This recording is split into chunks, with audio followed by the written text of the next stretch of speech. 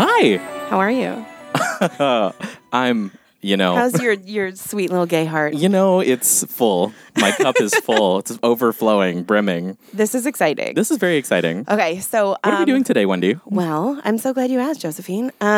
This is our time of the month, but we are launching like a real exciting second chapter of this. It's our second act already. I know, right? We decided that once a month was not enough, and therefore we are giving you an artist spotlight. So the artists that we are spotting who have really cool careers in the arts have agreed to sit down with us and talk to us about the cool shit that they do. And so we are coming to you live, not live because this is recording, but... But we are here. We're here at the Pantages Theater in Los Angeles, California, and we are in the dressing room of... Who are you? Hi, everybody. Hi. Hi. How are you?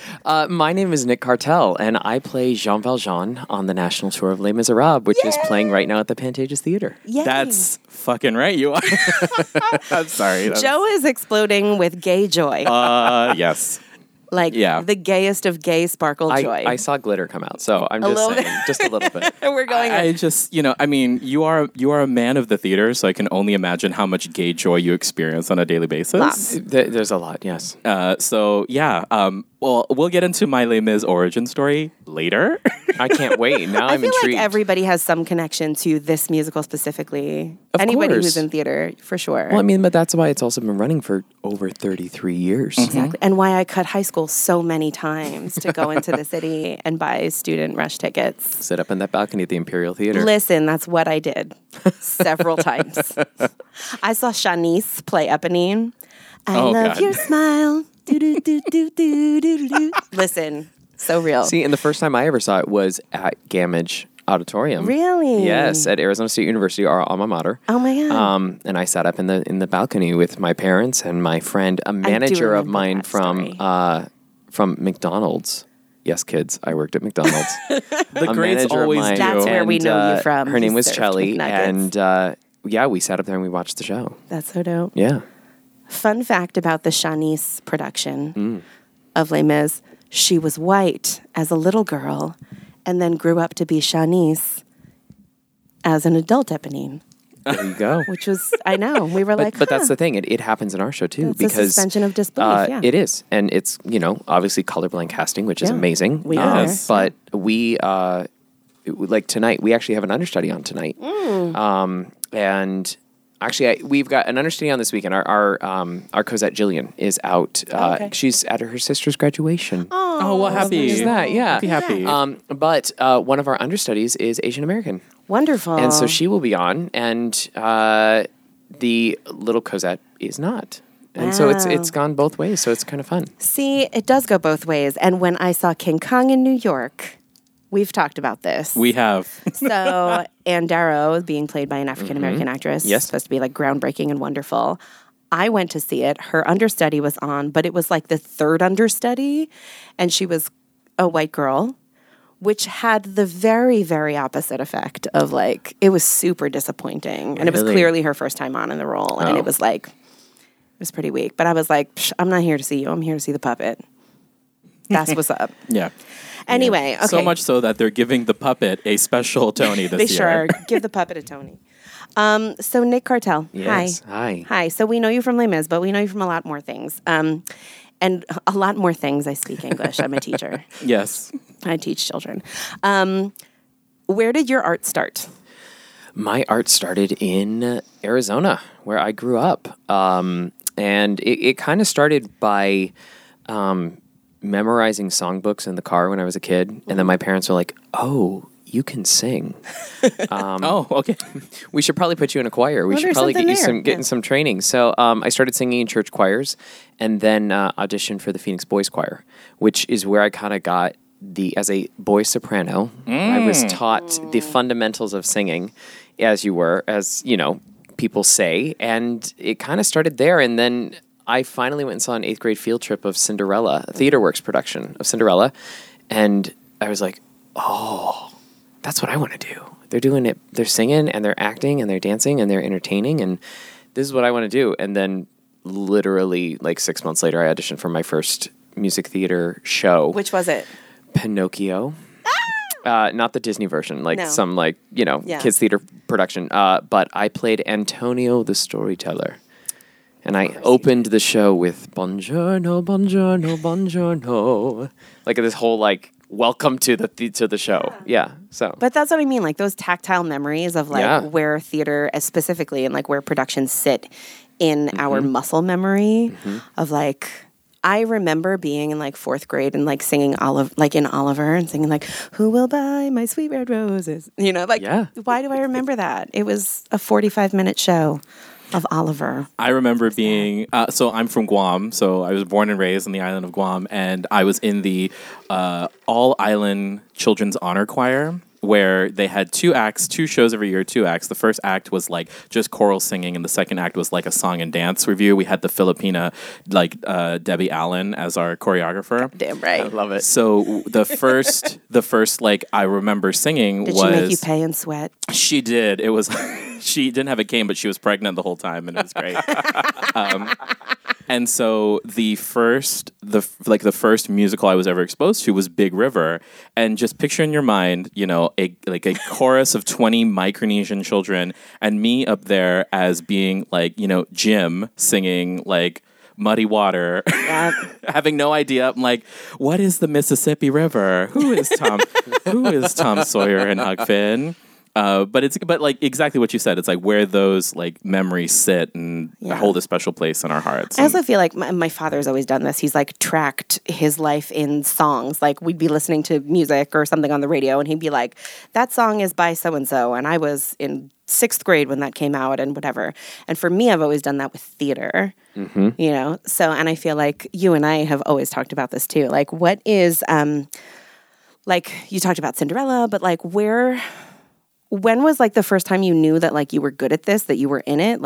When did you realize you were an artist and that this was it for you? Jeez.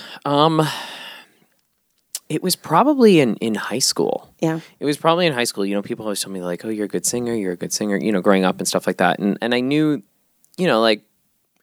because I was always the kid in choir, especially in church choir and stuff, I got the solos and I started getting the leads in the smaller, children's theater productions. But it was in high school where I was oh, people are looking at me differently because of how I sing and because of how I sing. You know what I mean? And I think that was where I was okay, there's something, okay, great. Now we just need to figure out how it all works. And, and in high school, you're still also trying to figure out who you are. And I was also I just didn't know where I fit because I was the theater kid, but I was also coming into the high school from a private school.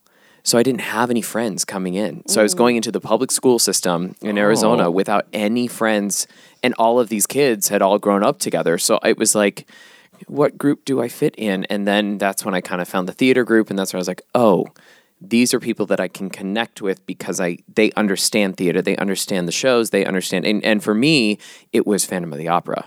That was the show that I was done. Thank you. That's all I want to do. And I listened to that show over and over and over again. So when I finally got to do it, I was I'm good. But yeah, so I think that it was high school that I started feeling okay, this is something that I can do. This is something that I can achieve, Did people ever give you shit for your talent? Were people jealous of you, or is that something that you've owned? Oh, I'm sure. Yeah. Did you just own it? Were you suck it, bitches, I'm good? Well, it was funny. I had somebody say, I've never heard you say an ill word about anyone, and I'm and you were fuck off, guys, whatever. No. I say it every night. No, but somebody actually said to me in that time, if you were just mean, why can't you just be mean to me? And then I wouldn't then I would just feel better. And I'm I'm not going to be mean to you because that's going to make you feel better, because that's going to make me feel like shit. Yeah. No, this is how I am. And if you don't like who I am, then don't be my friend. And I don't, people were jealous, but it wasn't I was ever oh, you can't hit that note? Okay. Because I was always the one where somebody would be how do you hit that note? And I'd be oh, well, let's try to figure out how you can hit it. That was me. Ugh, because you're just wonderful all the time. Whatever. Oh, whatever. The eye rolls that I'm getting right now. The eye rolls. It's I mean, really, whatever. Can I ask this is a question that's probably coming up later, but I just really want to know it now. So is there a part that like you didn't get? Oh God! But like the person you got it, you were like, oh, that's the person. Like why? Maybe I don't know if you can say. No, yes. I mean it, and I can't say, but yes, it has happened, and it still happens. I mean, this is an industry where you put so much of yourself into every audition, every role, and so when you don't get it, you're always like, "Why didn't I get it?" Yeah. Like I was perfect for that. Didn't they see what I did?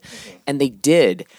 But you just weren't what they wanted, And so then when you finally do see the right fit and you go, oh, okay. And sometimes you don't even know that it's the right fit at the time. I remember I was doing a production of Altar Boys, and I was playing Abraham. Oh, yes. And I went up to the director, and I was like, why did you cast me? I'm like, I don't fit. I don't know who this character is. I don't know where he belongs. I don't get the dances right. Like I'm struggling here. I don't understand this role. I need help. And he goes, that's the role. He goes, Abraham is the kid that doesn't fit in, that wants to belong, but yet at the end brings everybody together. I was like, oh. Trust your directors, people. Thank you. For the most part. Also, you just had the most profound things to say about Altar Boys, which is one of my favorite fun musicals that I listen to. It's so good. Yeah. It's so good. We are the Altar Boys. That kind of crushing disappointment and questioning, I would like to say that changes beyond 7th grade, but it doesn't. No. It really doesn't. A cast list goes up and it's that same soul-crushing disappointment. It happens every day. In your 40s as it is when you're 12. And it's... Because you go back to being 12. Yeah, you do. And it's probably more soul-crushing in your 40s. Yeah, it is. Because you're 5 in 12, you're like, oh man, I didn't get it. All right, well, there's a video game. Let's go. Yeah. And yeah. Yeah, definitely. Tell us about your career now. What is your day-to-day like and... all of it. How did you come into this? Do you want to talk about your Les Mis journey and how you got here? Yeah. So my Les Mis journey was long. I had 5 auditions / callbacks over the course of about 4 months. Oh my God. Yeah, it was long. It was a long process. It was a real long waiting game. I started this whole journey by a friend of mine was going in for Jean Valjean, and I had just worked with him, and he was going in for a callback, and he was 10 years younger than me. And I was like, I'm sorry, you're going in for who now? Yeah. He's like, Jean Valjean. I was like, okay. So I texted him the next day. Which is interesting because when you wound up getting the part, a lot of people thought you were too young for this part too. Yeah. Exactly. And so when I texted him the next day and I said, hey, how did it go? And he goes, oh, he goes, they really liked me. It went well, but they just said that I was too young. Mm-hmm. And so apparently they're starting the search completely over. And I was like, really? And what were you doing career-wise at the time? I had just gotten off the road. I had been on the Phantom of the Opera National Tour for 2.5 years. So I got off the road from Phantom and I was home. And I, at the time, was a standby in the Broadway production of Paramore, which was the first Cirque du Soleil show that was on Broadway. So I was a standby for the 3 principal men in that show. And so I wrote my agent and I said, listen, apparently they're looking. They're in their 3rd round, I guess. And so let's see if we can get an audition. So I actually asked to be seen for this role. They didn't seek me out. They didn't, and so I went in and I sang.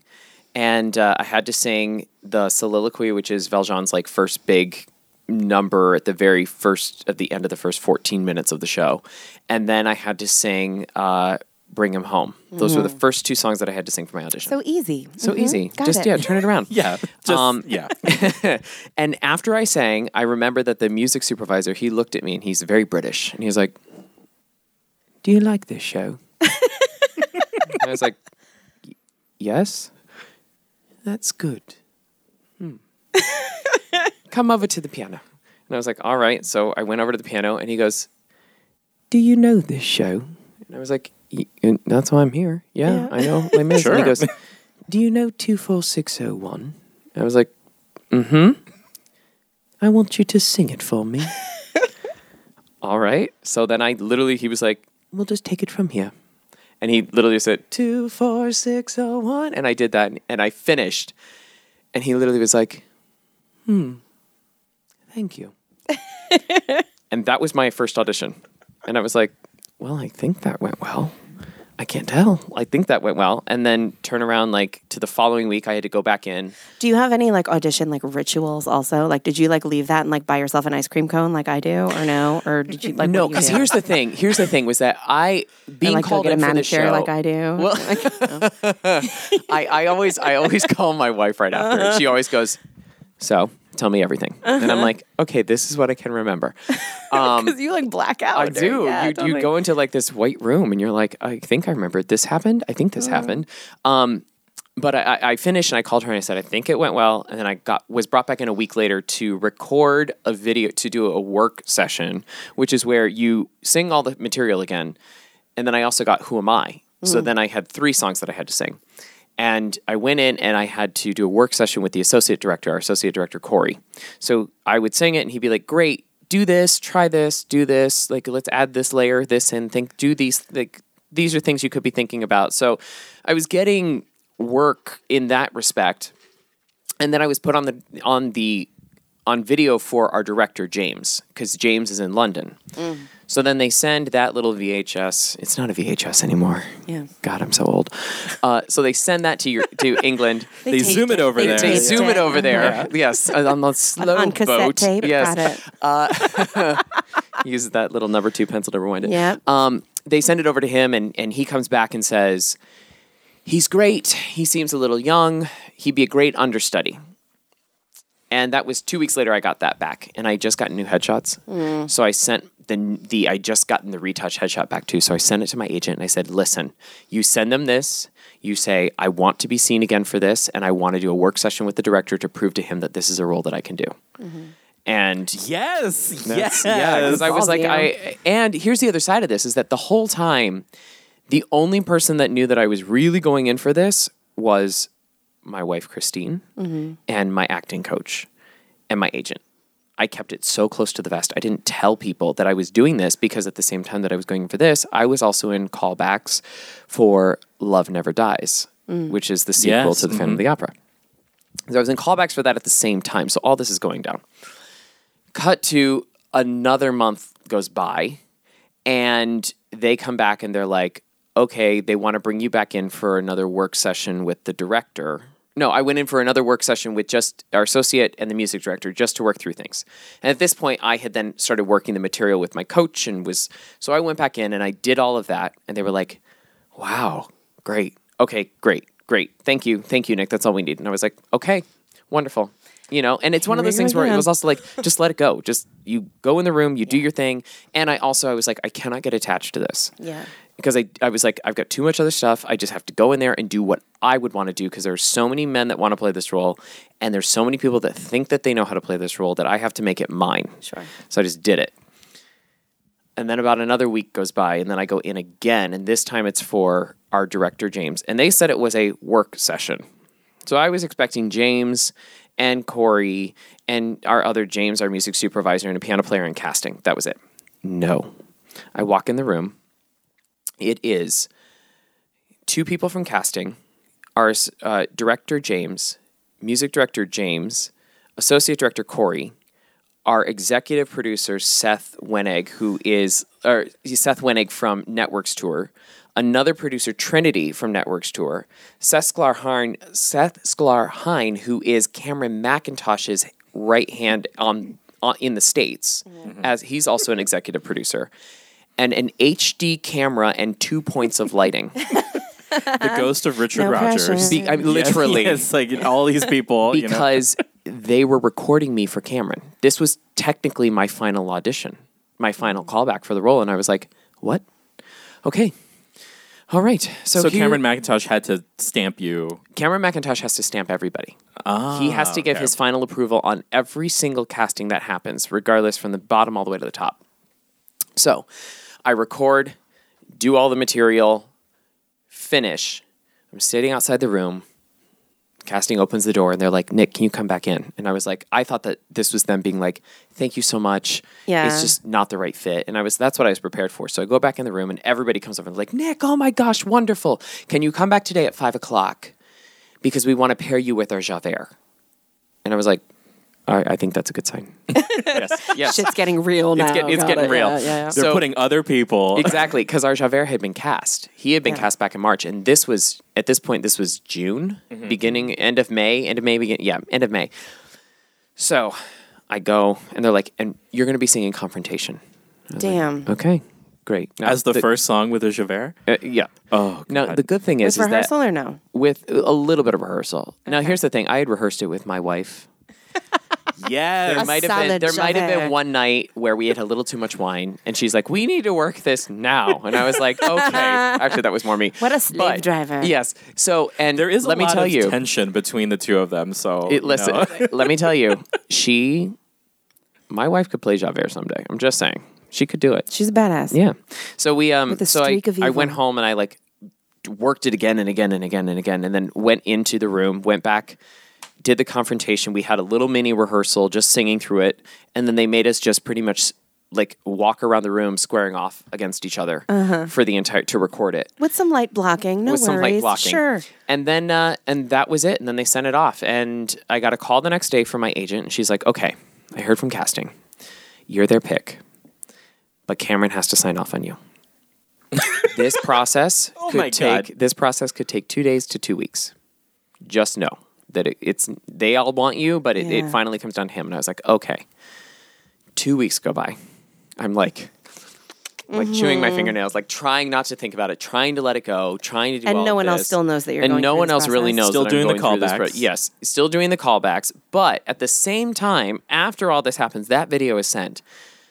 I get a call from casting. My agent calls me and says, "You booked the Love Never Dies tour.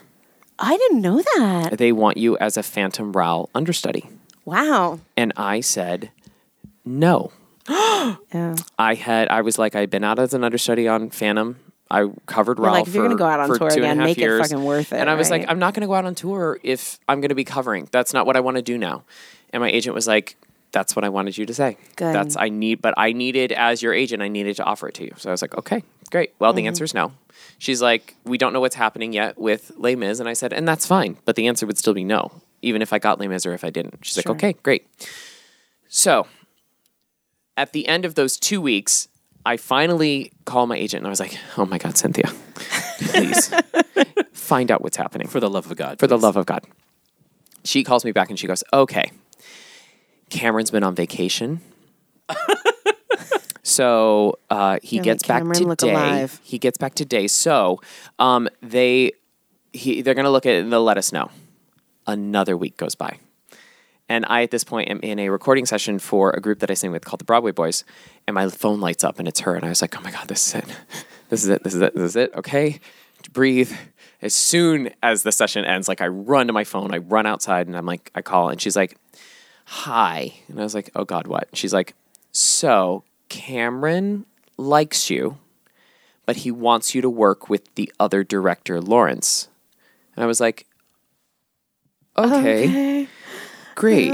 Do we know when this is going to be? And she's like, it looks like it's going to be this was the second week in June. And she's like, okay, it looks like it's going to be the final week of June. Either it's Monday through Thursday of that week. We don't know yet, but I'll find out as soon as I can. So I was like, okay, great. So it's the Monday of that week. And my dad calls me that Monday morning and he says, so Nick, your mom's not doing well. So she had been battling ovarian cancer for 6 years. Mm-hmm. And he's like, I don't know how much longer it's going to be. But just, you need to know what's happening. And I said, okay. And I had told my parents after that like big final callback what was happening and that I was up for it. And they were like ecstatic, of course. And I said, okay. And he goes, both your mom and I know that you have this callback this week. And I said, well, let me find out when it is because I'm coming home. And he goes, okay, find out when it is and then give me a call back. And I said, okay. Call my agent, told her what was happening. She's like, of course, let me find out. She called me back within a matter of like 30 minutes and is like, it's going to be Thursday. I was like, okay. So I called my dad and I'm like, it's going to be Thursday. And he goes, you're staying. You have to do this callback. He goes, this is a life-changing experience. And this could be the complete change in your career. You have to stay and see this through. And I was like, okay. He's like, both your mom and I agree. You totally have our blessing. And so he's like, we're going to FaceTime you and do whatever we can, and he goes, and also he goes, your mom has defied all, medical stuff because they had told her 6 months before or they had told her 2 years before that it was only going to be 6 months. And then she had lived for another 2 years. So, wow. So the night before my final callback, my mom passed away. And I had to go into the room with all that knowledge, take that in. But I knew that I had an angel on my shoulder that day. And so that was on a Thursday. We flew to Arizona on Friday morning. And on Saturday morning, my agent called me and told me that Cameron had given his okay and that I had booked the role. I'm a mess. I'm a mess right now. And here that was my journey with Les Mis. And wow. And now I've been on the road for a year and 9 months. As someone who knew your mother, yeah, I the first time I saw you in this role was in Denver, and I think we talked about this. Yeah, back in I remember listening July to that podcast. Yeah. All I could think about was your mom while I was watching that show, and I was texting your wife too, who is here in the room with us. Hi, Christine, and I was like, oh my God, all I could think about is mom, and it was so emotional, like knowing that journey and knowing that piece of this story. It was like. Yeah. Such a gift. Oh my gosh. Amazing. It's one of those it's one of those things that I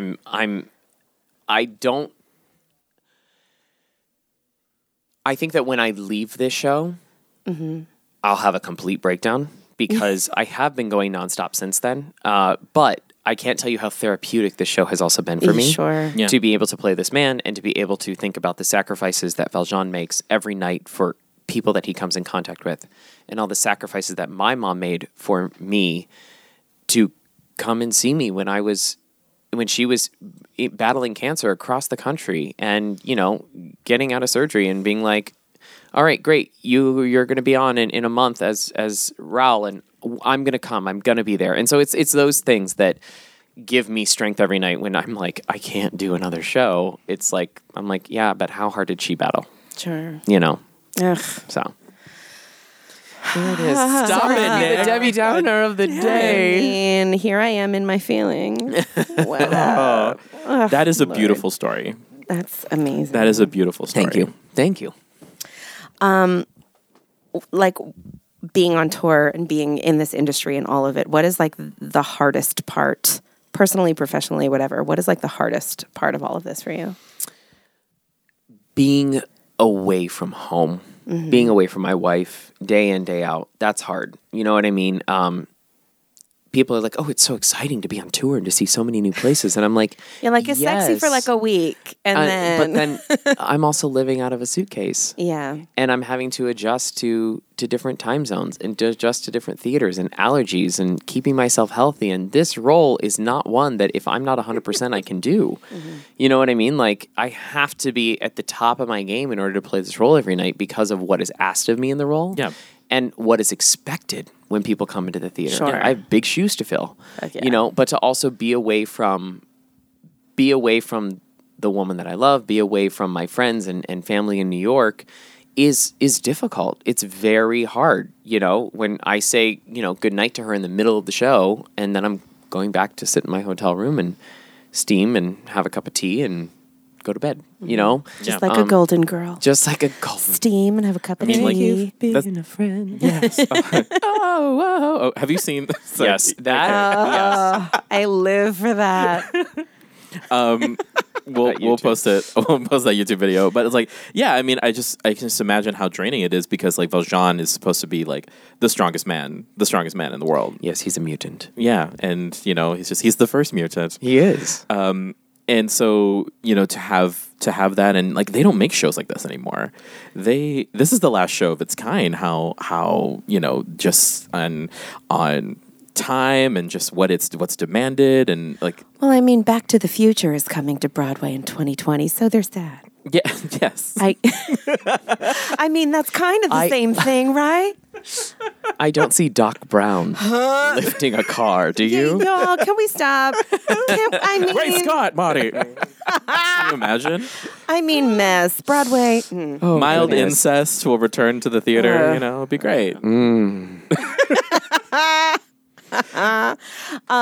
Who are your artistic heroes? Who are the people that, like, when you were little, you heard sing, or the people that now you hear sing, or you see in the industry, and you're like, that's where I need to be? Or goodness. I mean, growing up, I listened to, of course, soundtracks and things like that. So, I mean, my heroes back in the day were Michael Crawford and Michael Ball. And, the people that I heard singing this material and being like, that's what I'm going to do. Yes. Now, there's so many people. And I think there are peers that I have in this industry that I look up to a lot. But then there's also people, in this industry that are teachers, that are directors, music directors that I also look up to. Like I look up to Wendy. I mean, she's inspiring minds and helping children to find growth in the theater, because I think arts education is so important in our country, and is something that is sorely being missed, because it helps children deal with so much. It helps them experience so much. It helps them grow as individuals and as human beings, and being able to relate to other people and being welcoming and accepting for so many people that, obviously there are people that, I want to work with and that I look up to, as far as I'd love to sing their stuff and things like that. But for me, I'm finding, as somebody that also is so passionate about education, I think that there's so many theater educators out there that I think are also my heroes right now in this industry. I paid him to say that. I paid him $2 American dollars. That's right. An original $2 bill. Who's someone that you've met and someone you haven't met? Think super big, huge, yes, super big, huge. Like someone somebody a hero of yours that I've met. Are we talking in theater or in general? In general, an inspiring figure that.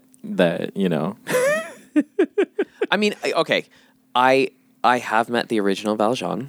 I've met Colm Wilkinson. That's dope. I met him. Did you after. sing for him? I did not. No. Well, sort of. I mean, he came and saw the Phantom of the Opera when we played Toronto. Mm-hmm. Obviously, this was not even in my realm of possibilities.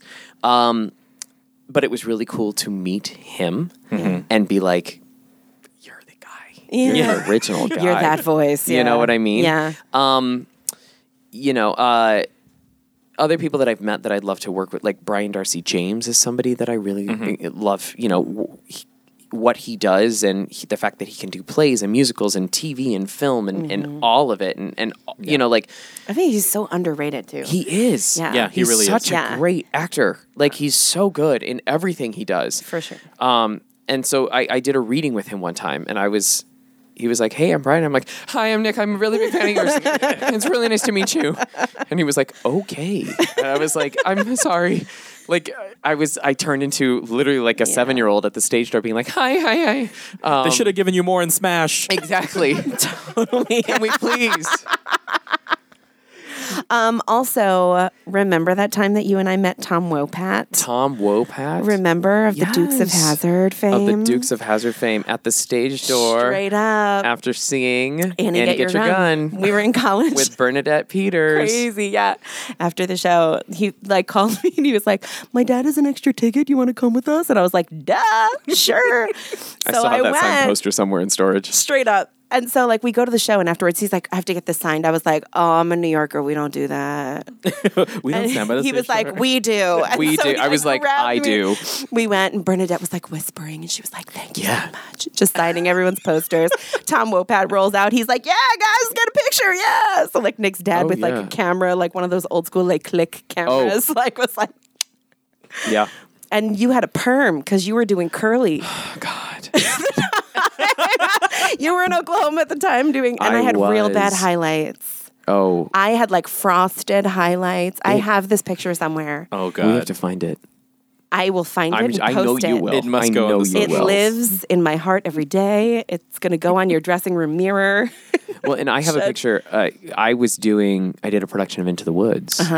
And Bernadette Peters came in concert to Arizona. And so we went and saw her. Like the whole cast went. And afterwards, like the woman that was playing our witch, Kristen, got like front row tickets. So of course, Bernadette comes down and like has an audience participation part in the show. And so she's like talking. She's like, "What's the first celebrity you ever met?" So she went to Kristen, and Kristen's like, "Linda Ronstadt." She's like, "Really? Tell me that. Where did you meet Linda?" And she goes, "Oh, I did a show." And she goes, "Are you an actress?" And she's like, "Yes." She goes, "Really? Are you in a show right now?" And Kristen was like, "Uh-huh." She's like, "What show are you in?" She goes, "Into the Woods." She goes, "And who do you play?" And she's like, "The witch." And that was it. From then on, like, so then after the show, I have a picture with her because my hair was bright red. I dyed red, and there with Bernadette, and I was like, "It's so nice to meet you." She goes, I assume you play And Jack." she was like, "Who does your hair?" Exactly. Yeah. She goes, "I assume you play Jack." I was like, "Yeah." She goes, "You have the best song on the show." I was like, "Thank you." Thank you. I wish they wigged me instead. Yeah. Oh, what a gift. What a gift. I have that picture somewhere. Oh, that's awesome. Yeah. Who are you still waiting to meet? I actually, okay. There's a couple people that I'd like to meet. One, It's going to happen now. okay. The Obamas? You speak it out. The Obamas? The Obamas. Don't knock yes. wood. That can happen. The Obamas, yes. Yeah. I would, this is crazy, for This Is Us fans. Oh, yeah. My wife has told me this, that I bear a striking resemblance We were talking about this to earlier. Justin Hartley. Yes. We were just talking about this, yeah. And I have invited him to come and see Les Mis here at the Pantages. I don't And? know if he is going to come or not. Justin, But I would like to extend need that the side by offer side. again. We need that side by side. Yes, we need it side by side because I feel like they're also could listen. They could write me into This Is Us. Maybe They I'm the could. long You lost could be a cousin, secret twin. or you know, Sure. So anyway, a twin of a triplet, or yeah, no. Right? Does A that follow? cousin. That doesn't track now. no, Not but so what much. what if one of the triplets didn't die? Well, Alternate timeline. that's Alternate true. timeline. What if what's his name didn't die either? The husband.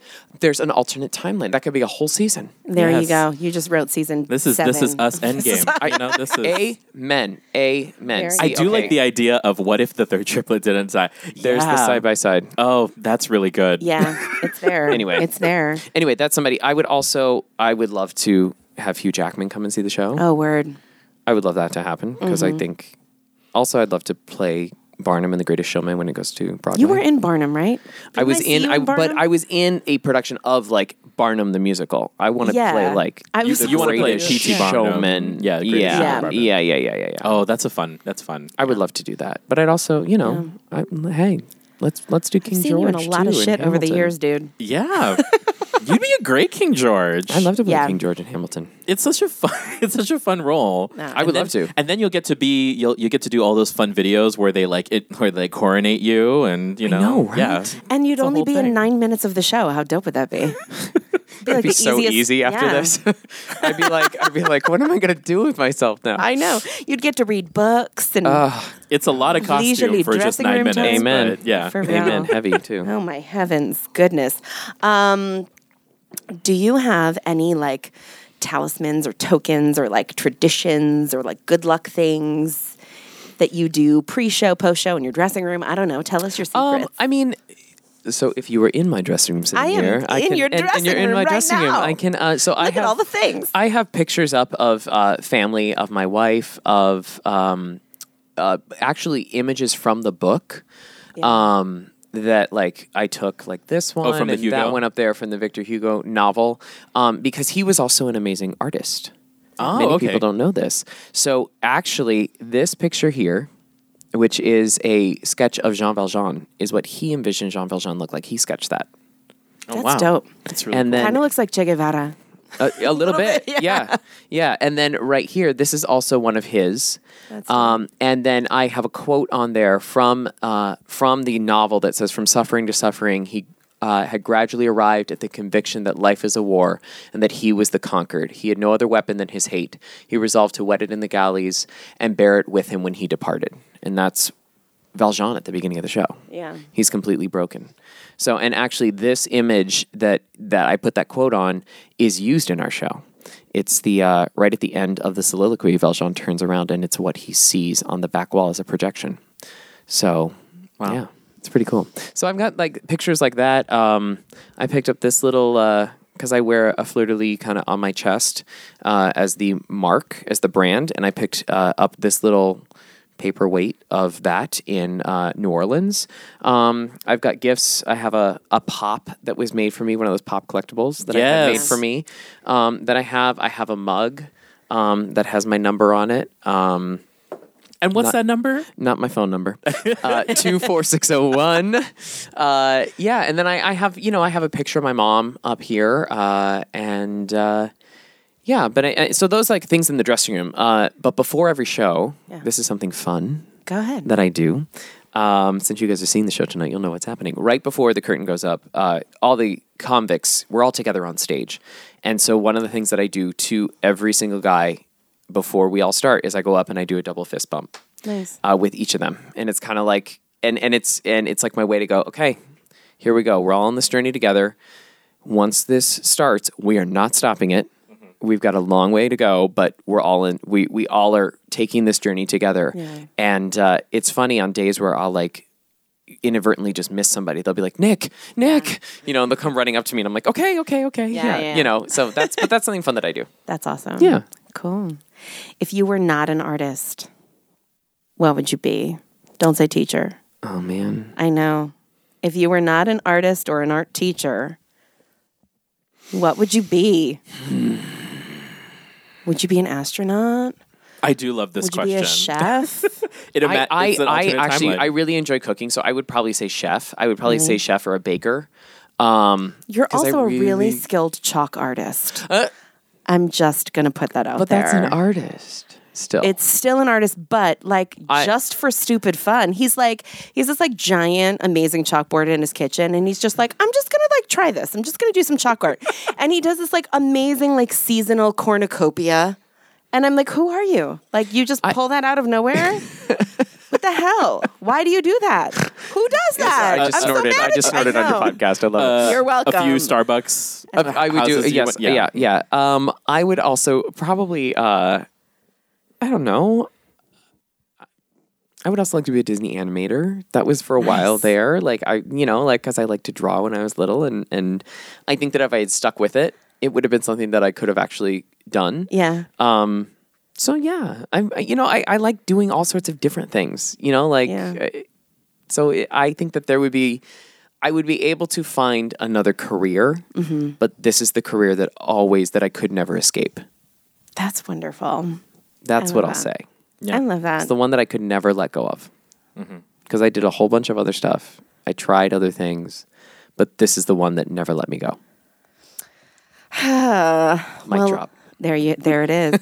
Well, like Nick said, we're going to see Les Mis tonight. So I want to hear, Joe has some Les Mis stories. Yes, please. My God. And I've already shared with you that I cut high school a lot.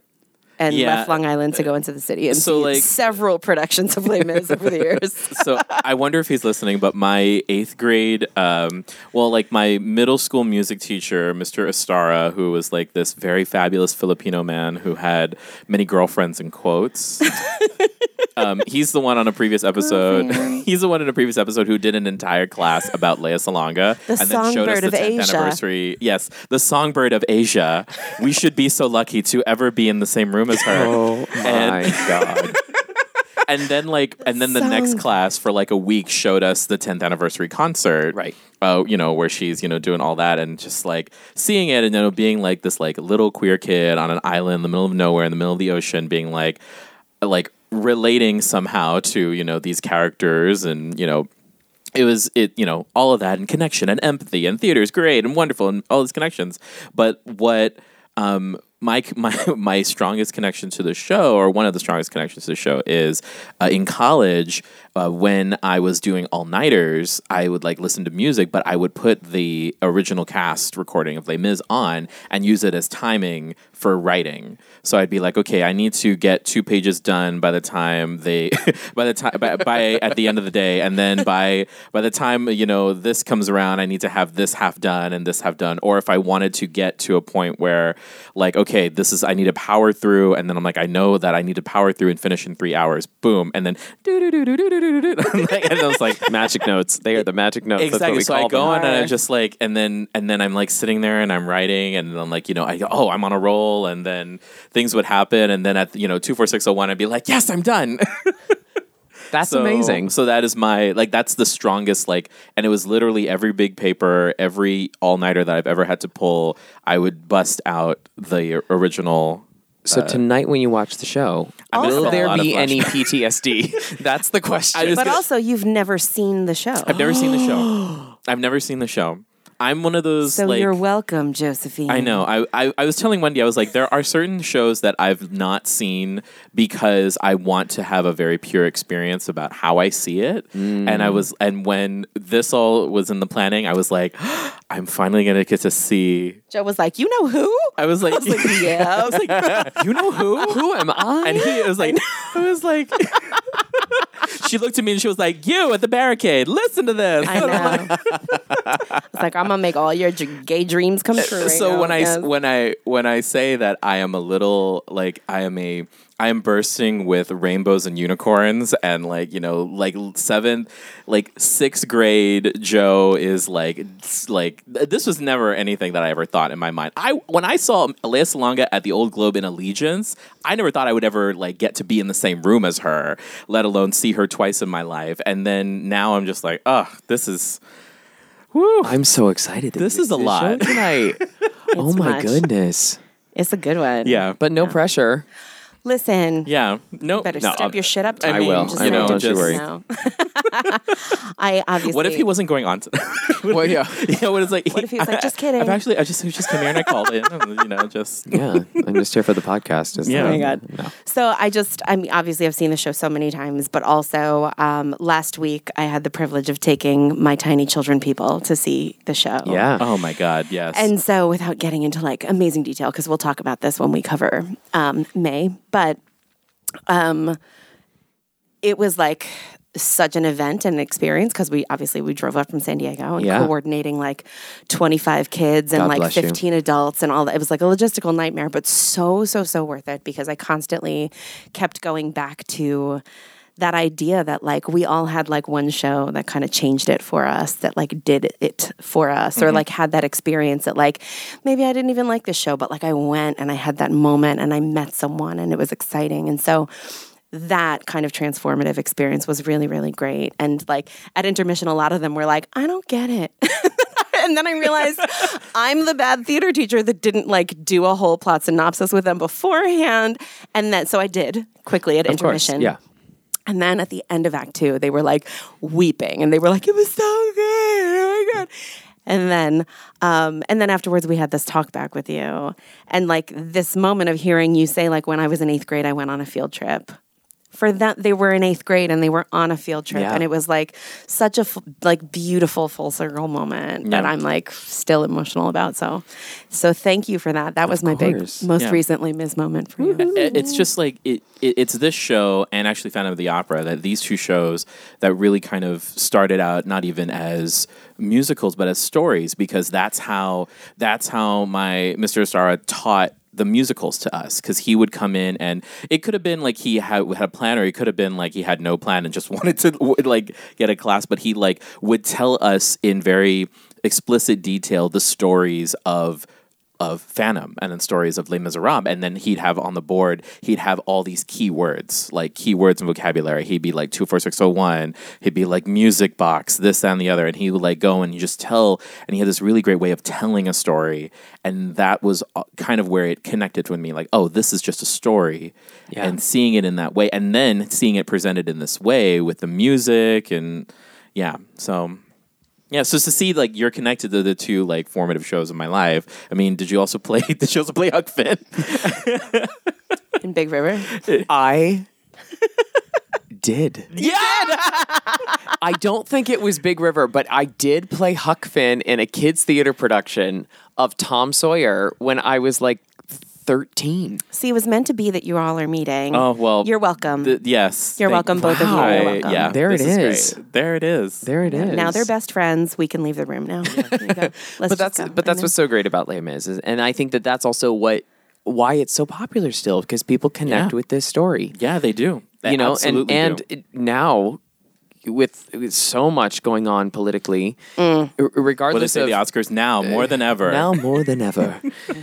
It's a show that speaks to a generation, and I think that regardless of what side of the aisle you sit on, you can find characters that you connect with in this story, and you can find people that are fighting just to make the world a better place. And actually, fun fact, what the students are fighting for in Les Miserables is for education. Mm-hmm. Yeah. They're fighting for education for the children of Paris. Yeah.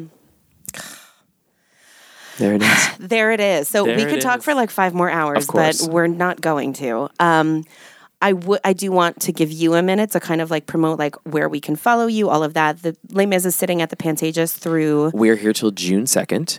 There you go. So get your tickets. So we've only got 2 more weeks left. But it's been a pretty sold out run, hasn't it? It has. I mean, we added a 9th show this week. Damn. Wow. Yeah. Damn. Yeah. Are and you it was on sold for out. all shows every week? I am not on for all shows every week. Okay. I get 1 show off a week for vocal health. Got it. Which I need with this role. Yeah. And so I'll have, I take off, but it varies. It kind of goes with how I'm feeling. Sure.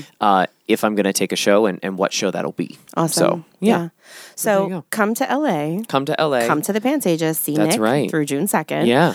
What other events do you run and organize that we can keep up with? How can we follow you and learn about them? Right now I'm on this. You can follow me on Instagram and Twitter at Nick Cartell.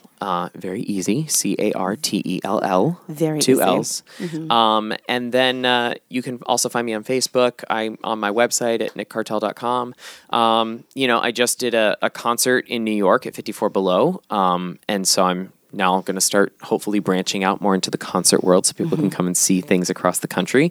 And then one of the other things that my wife and I produce a benefit, which, we're starting to talk about again because we haven't done it. We didn't do it this past year just because of being out on the road. It was a lot. Sure. But it's for ovarian cancer, which is what my mom passed away from. Yeah. So once plans are kind of finalized and more in the works, then we will obviously be posting about that on my website, and we'll be all over social media. And that's also at Broadway, B-Way Fights OVC is on Instagram as well. It is another place that you can follow all that information, and I always link it within anything that I post on Instagram. So yeah. Awesome. Thank you This guys. has been so cool. Thank you so much for joining me Thanks here for at the sitting Pantages. down with us, and thank you for inviting us into your dressing room. Of course. We're really excited to see the show tonight. I can't wait. Now I have feel to such pressure. Cradle Joe. Just make sure you have Kleenex. Joe is gonna seek solace in my bosom all night. I know. I've worn my waterproof mascara. Good. We're good to go. That's amazing. Well, I love you so much, Me too. we're so proud of you, and I'm so excited to see the show again tonight without children people present, So now you can really weep. so that I can just weep Openly. ugly style, but also just see it with clear eyes now. I think the first time I saw you in Denver, I was just so emotional because I walked into the lobby and your face was everywhere, and I was like, ah! I literally just called Christine guffawing what do I do? And then last week, obviously, I was in teacher mode, and so tonight I'm excited to be able to just kind of watch the show with clear eyes, hopefully not sobbing snot falling. But down my also face, watching but also it through somebody's eyes that's never seen it That's before. exactly right. I know. So this you're is gonna really be watching exciting. me, and I'm gonna be like, oh god, I know. I can just see you being like, I know. I'm going to be pointing and laughing at Joe a lot. It's going to be fun. it's gonna be wonderful. Yeah. oh my god! Do you know how gay I am? Do you know? I have met you. Yes. My not even a breakup playlist, but my longing for another playlist is so gay. I know. My longing for another playlist, the moment when Lea Salonga in the 10th anniversary recording goes, "He was never mine to lose." I'm like, oh god, Josephine. You just recorded these are that. words we'll never say. You just recorded that. People heard did. that. They did. That's so There's much. some things that should never be out there. Oh God, bless America. Okay. Oh my goodness. Well, we're really excited. We just spotted an artist. We spotted our first artist. Yes, we did. I'm Nick so Cartell. honored.